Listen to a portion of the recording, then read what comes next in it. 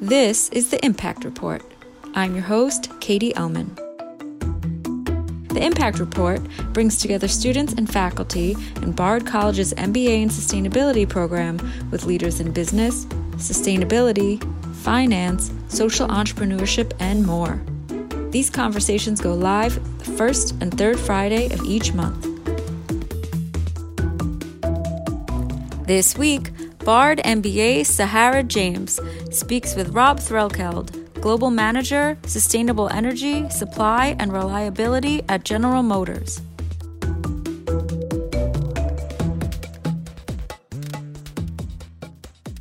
Good morning, Mr. Threlkeld. It's really great to have the opportunity to speak with you. I'm just really happy that you were able to make the time, and we're going to have a really great conversation about sustainability at GM. Great, and welcome. Thank you. Thank you. GM is over 100-year-old company, and I imagine that it's changed dramatically since its inception. You've been with GM for the better part of 2 decades. How has the company and your role changed? Has it changed during your experience?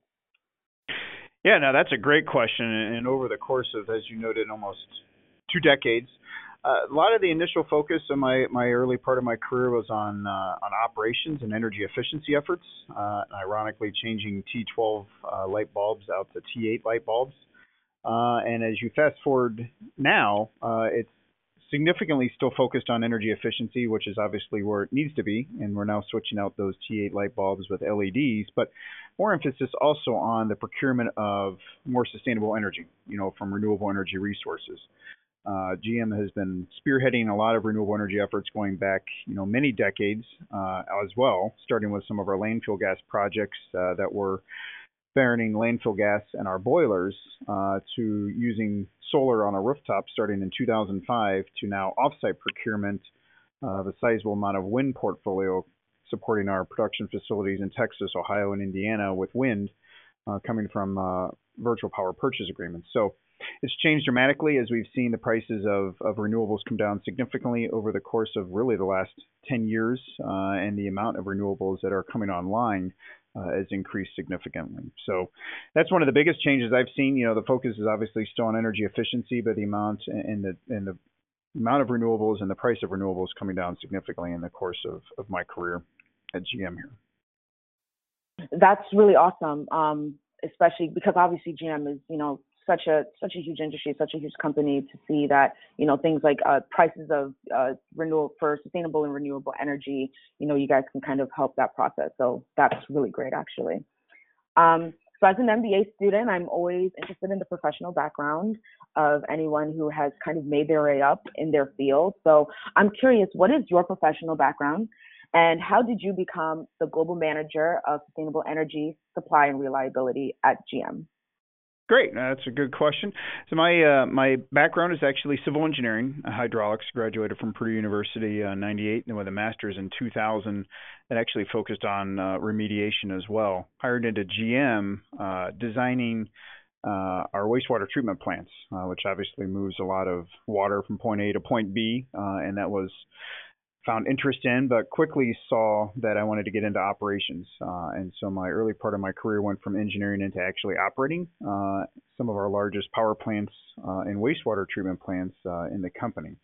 So my background is in hydraulics and engineering, but as you've seen, as I've gotten into the areas of powerhouse management, I had a lot of interest of how the energy that we use and where does it come from. And so that's actually gotten me to where I am today, which is leading all of our global energy procurement efforts, whether it's renewables, natural gas, electricity, water, sewer, and the equipment that actually goes into our powerhouse operations. So the engineering degree was definitely a key of understanding the technical side of our operations, but ultimately supported me to the position that I am today, which is leading our whole entire energy efforts of the company. That's interesting. And if you don't mind, I have a follow-up question. Sure. So it seems that your degree, gave you the kind of engineering background to get into it. In terms of management, would you say that that's something that you kind of acquired through your role at GM? Is that a skill that you kind of built yourself? Yeah, absolutely. I've been it's interesting being an engineer, but I'm a very big extrovert, and so I really enjoy working with people. And I think that as I saw the opportunity of what I could do to bridge my technical side of my background with actually how to explain it and lead the organization, really put a lot of interest into what I do today. So it's I think it's a strong interest and desire to really lead an organization to really change and think differently, and that's what I thoroughly enjoy doing today. Awesome. So next question, how can you talk about the GM's four-pronged energy strategy? Specifically, what are some challenges, some opportunities, and victories that you have encountered and achieved? Yes. So as we marched down our path to ultimately zero emissions, we did join RE100 in 2016, and we do have a four-prong kind of strategy towards that. The first pillar being energy efficiency. As we've noted, that's really the way to go. If you can reduce, that's ultimately what you want to do, but you're never going to reduce to zero, because you always got to use energy in the business. The second pillar is, using, and trying to find renewable energy and other resources that are zero carbon. And so that is our second pillar. The third one is leveraging, as a car company transitioning to an all-electric future. And how do we think about energy differently? It used to be what, a barrel of oil is and a gallon of gasoline to, how is that kilowatt hour of electricity generated and how is it being consumed? So our third pillar is around, energy storage, whether it's fuel cells, batteries, or electric vehicles, and how do we think about, rates in the design that support ultimately, our electrification efforts. And then the fourth one is around policy. How do we leverage the scale of General Motors, being a 100-year-old company as we are, to also our size and scale on a global basis to drive that change, whether it's, support for energy efficiency efforts, whether it's support for renewable energy design or tariffs or transmission, or how do we think about integrating energy storage into the overall process. So that's really been our four-pillar strategy, as we march towards it. Interestingly enough, I can kind of provide actually a little context of how the four-pillar strategy came together. Yeah, please do. GM set in 2011 a target to procure 125 megawatts of renewables by 2020, which we were one of the first corporations to actually establish a renewable target in that time. And that was actually before renewables became really mainstream and the prices have come down to the levels they are today. Fast forward to 2016 with some of our first offsite wind projects that now power our Arlington assembly facility 100% renewables. We surpassed that 125 megawatt target 4 years ahead of schedule. And so the question was, what is our next goal going to look like? And that's when I actually proposed, and the team here proposed, joining RE100. When we did the initial pitch to leadership, there was a lot of questions about, wow, we're putting a lot of our, eggs in one basket, if you want to call it, into just renewables. And, is there more to this? And ironically, as we took back that comment from leadership, the four-pillar strategy really came about. And it's everything we're really doing as a company to really drive this space forward. And when we kind of came back to leadership and said, hey, we're doing the same thing we're doing today, but we're going to explain it to you in a much clearer way. Not just renewables, but it's energy efficiency, it's energy storage, it's electrification, and it's, our policy. And then it became a much clearer picture as to how are we going to achieve ultimately our RE100 commitment. So that's ended up allowing us to be able to join, RE100 and ultimately get leadership, approval to say, hey, this is something we can actually do as a company, and there's really a means to actually get there. And then that was really the way of how the four-pillar strategy answered the question of, wow, we seem to be putting everything into renewables, and the reality of it as a company, we're not. We're actually focused across multiple areas and driving to a zero-emissions future. I really think that's great because something that we discuss a lot in our classes is how sustainability is definitely a comprehensive effort, and it's something that has to be tackled from, if a company is going to pursue it, it's something that has to be tackled in each operation. So it seems that you guys are kind of tackling it from different angles. And also, I've just noticed that you guys are taking a very holistic approach in the sense that you guys are tackling this both internally and externally. So it's with the products that you're producing, but you're also making sure that, there are more charging stations for EVs, which is also, a kind of a way of like thinking ahead and thinking forward about what you're putting onto the market. You have to make sure, well, if we're going to put out, more EV cars, you have to make sure that there are more places to charge these EV cars. And then internally, you guys are, funding STEM education. So you're kind of making sure that there's more input into your company and into the industry in general, kind of educating the future to also get into this industry. You guys are kind of controlling the input and the output. And I really think that that's an awesome approach. Yeah, exactly. And one of the biggest things is really in a large company, and you can do this in a small company as well, is really connecting the dots. And then how do you internalize as well as externalize that story, and really connecting the dots to show what the company's doing in the broader space. I mean, another great example, as you commented on the STEM, some of the wind PPAs, we actually did a ribbon cutting for our Northwest Ohio wind farm, which is literally just south of our Defiance foundry.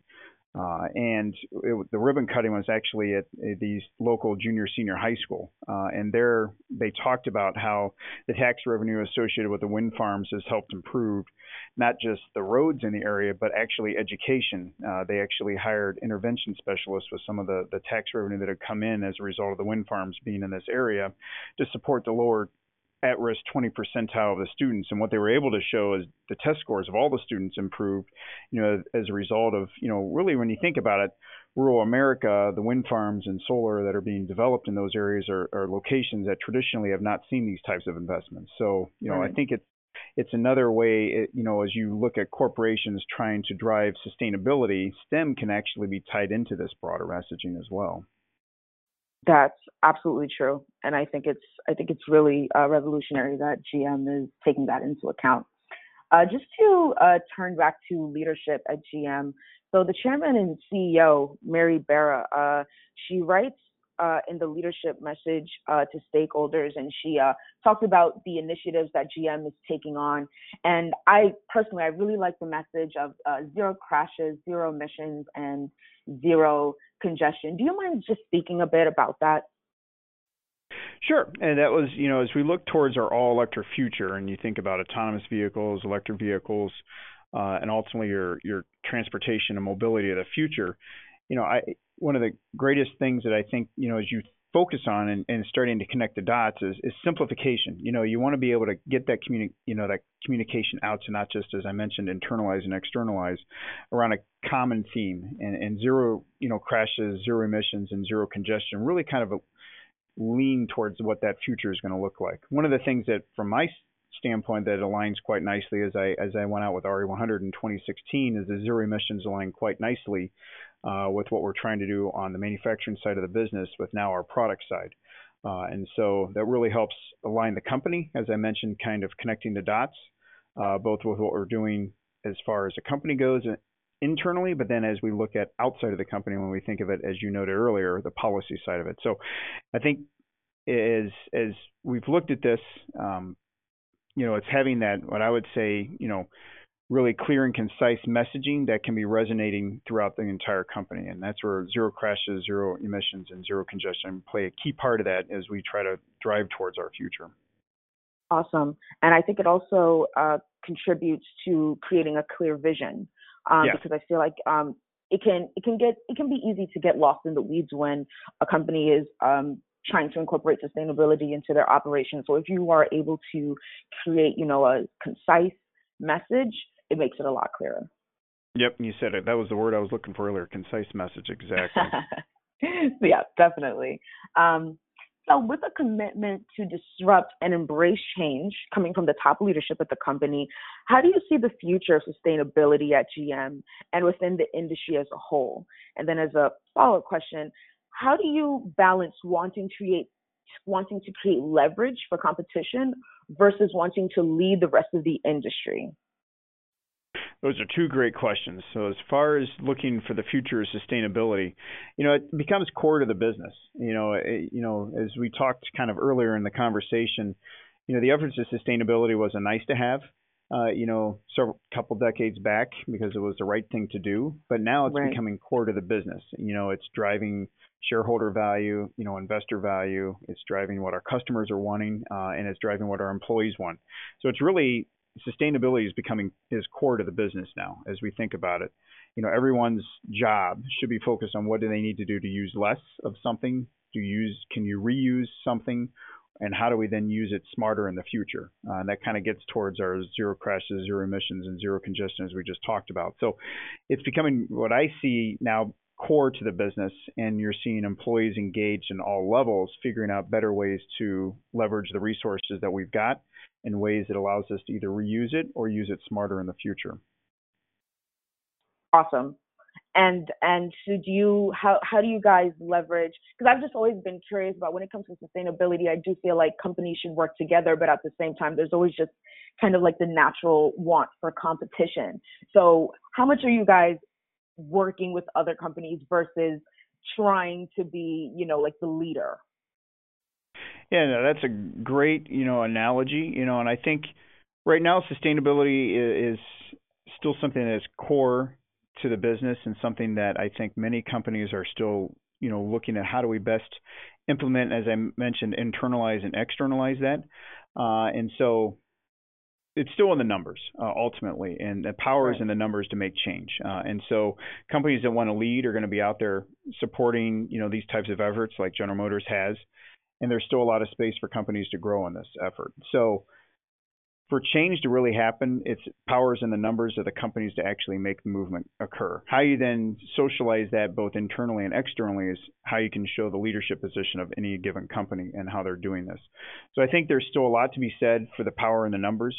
General Motors was one of the founding members of the Renewable Energy Buyers Alliance, which now has almost 200 companies plus that are leading the drive towards more renewables being brought online.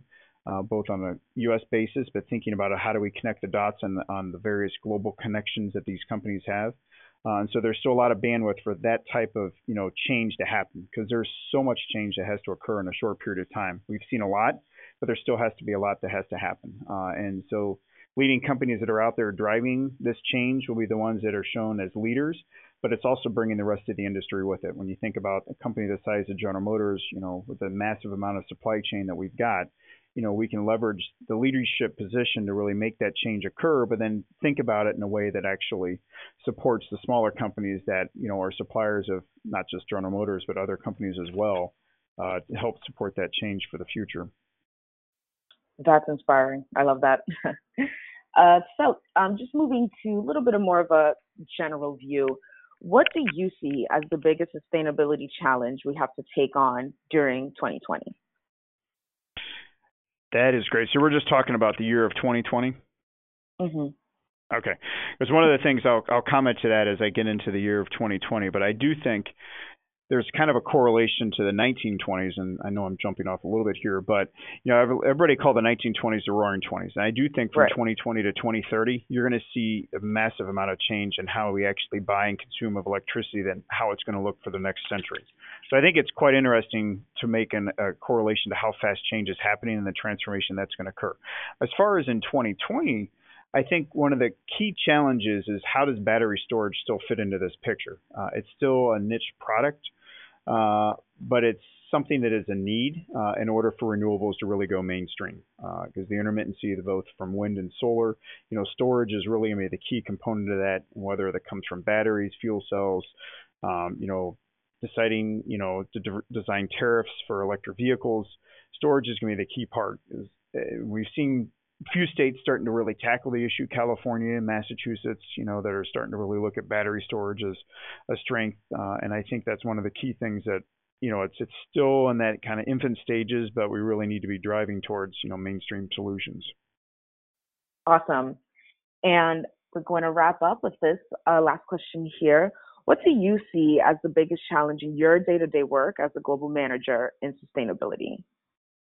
I think is the amount of transformation that's taking place at the pace it is, with the people resources to allow that change to occur. And it kind of gets back to the kind of a comment and some of the suggestions or discussions we had earlier.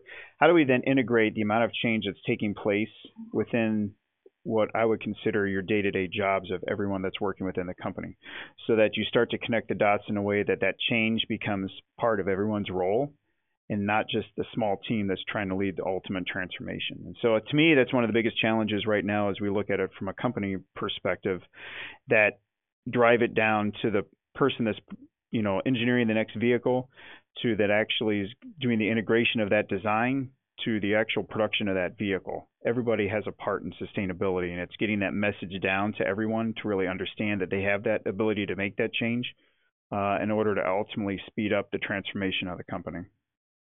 That's definitely really important. Like I mentioned, sustainability it has to have a holistic approach, and part of that is how many people in the company are involved with it. And I definitely believe that the more people that you get involved, you're kind of diversifying the ideas that can be inputted, and that can only allow for more creativity and better solutions. Exactly. Oh, well, that's all I have for you today. Thank you so much, Mr. Threlkeld, for your time. I really appreciate your conversation, and I will continue to be looking at GM and what they're doing now and what you guys are going to be doing in the future. Great. Lots of great things going on and a lot of opportunity out there. Awesome. Thank you so much. Thank you. Learn more about sustainability at General Motors by visiting gmsustainability.com.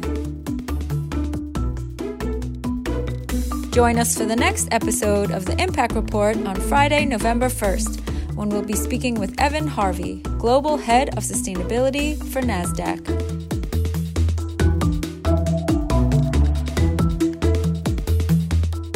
For our complete lineup and other news, visit us at impactreportpodcast.com and follow us on Instagram, Twitter, and Facebook. The Bard MBA in Sustainability is one of a select few graduate programs globally that fully integrates sustainability into a core business curriculum. Learn more at bard.edu/MBA.